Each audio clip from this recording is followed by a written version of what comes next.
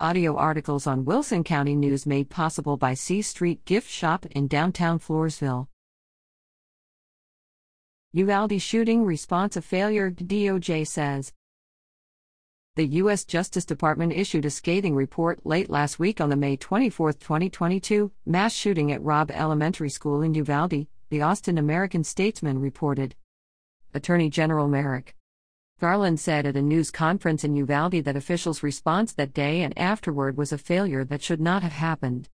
The Justice Department's nearly 600-page report noted that it took 77 minutes before the shooter was killed, and that officials made the mistake of attempting to negotiate with the killer in the classroom where victims were trapped.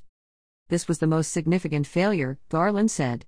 That failure meant that law enforcement officials prioritized a protracted evacuation of students and teachers in other classrooms, instead of immediately rescuing the victims trapped with the active shooter.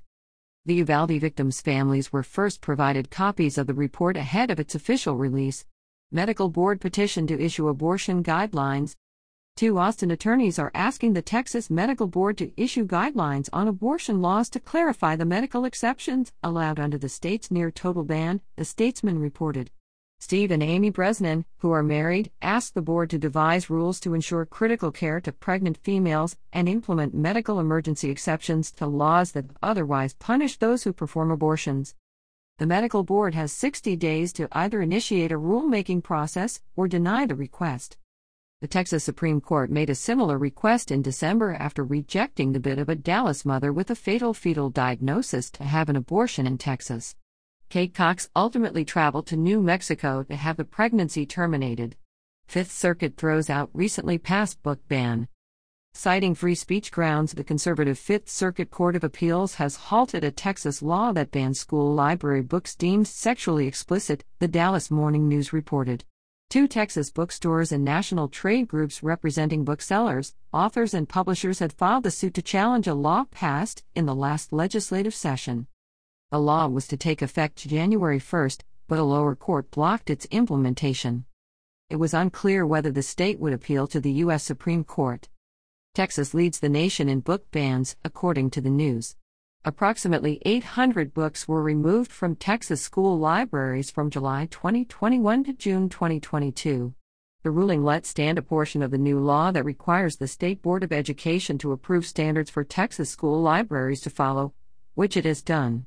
However, without the ratings required by the new law, the statute will not operate as originally intended. Paxton, agency won't fight whistleblower suit. Texas Attorney General Ken Paxton announced last week his agency will no longer fight a whistleblower suit filed by 4 former top attorneys who were fired in 2020 after accusing their boss of corruption, the news reported. Previously, the Texas Supreme Court ruled that Paxton and his aides must testify under oath about what led to the firings. Paxton announced he would accept a trial court judge's final ruling on the lawsuit. Paxton again criticized the whistleblowers, which he previously referred to as rogue employees. I will not allow my office to be distracted by these disgruntled former employees and their self-serving sideshow, he said. The 4 former employees and their legal team are evaluating their next steps in the case. A settlement was reached last year for $3.3 million, but the legislature refused to fund it, sparking the embattled Attorney General's impeachment in the House and acquittal in the Senate. Joe Knight, one of the attorneys for the plaintiffs, said Paxton's argument against the validity of the case has already been rejected by 4 previous courts. Meanwhile, Paxton paid the attorneys who successfully defended him in the Senate impeachment trial $2.3 million, the Texas Tribune reported. The money came out of his campaign funds, which is legal under state law.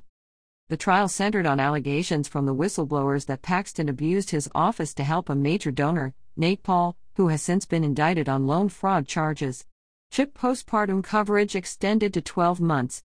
A law that takes effect March 1 extends Medicaid and the Children's Health Insurance Program, CHIP, postpartum coverage from 2 months to 12 months, the Texas Health and Human Services Commission, HHSC, announced last week. As a result, anyone enrolled in Medicaid or CHIP who is pregnant or becomes pregnant is automatically enrolled for 12 months of postpartum coverage. I thank Governor Abbott and the Texas legislature for standing by our families, said HHSC Executive Commissioner Cecile Irwin-Young. 12 months of postpartum coverage will help mothers across this state gain access to high-quality health care.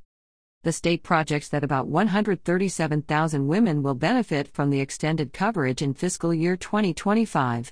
State has transported more than 100,000 migrants to other cities.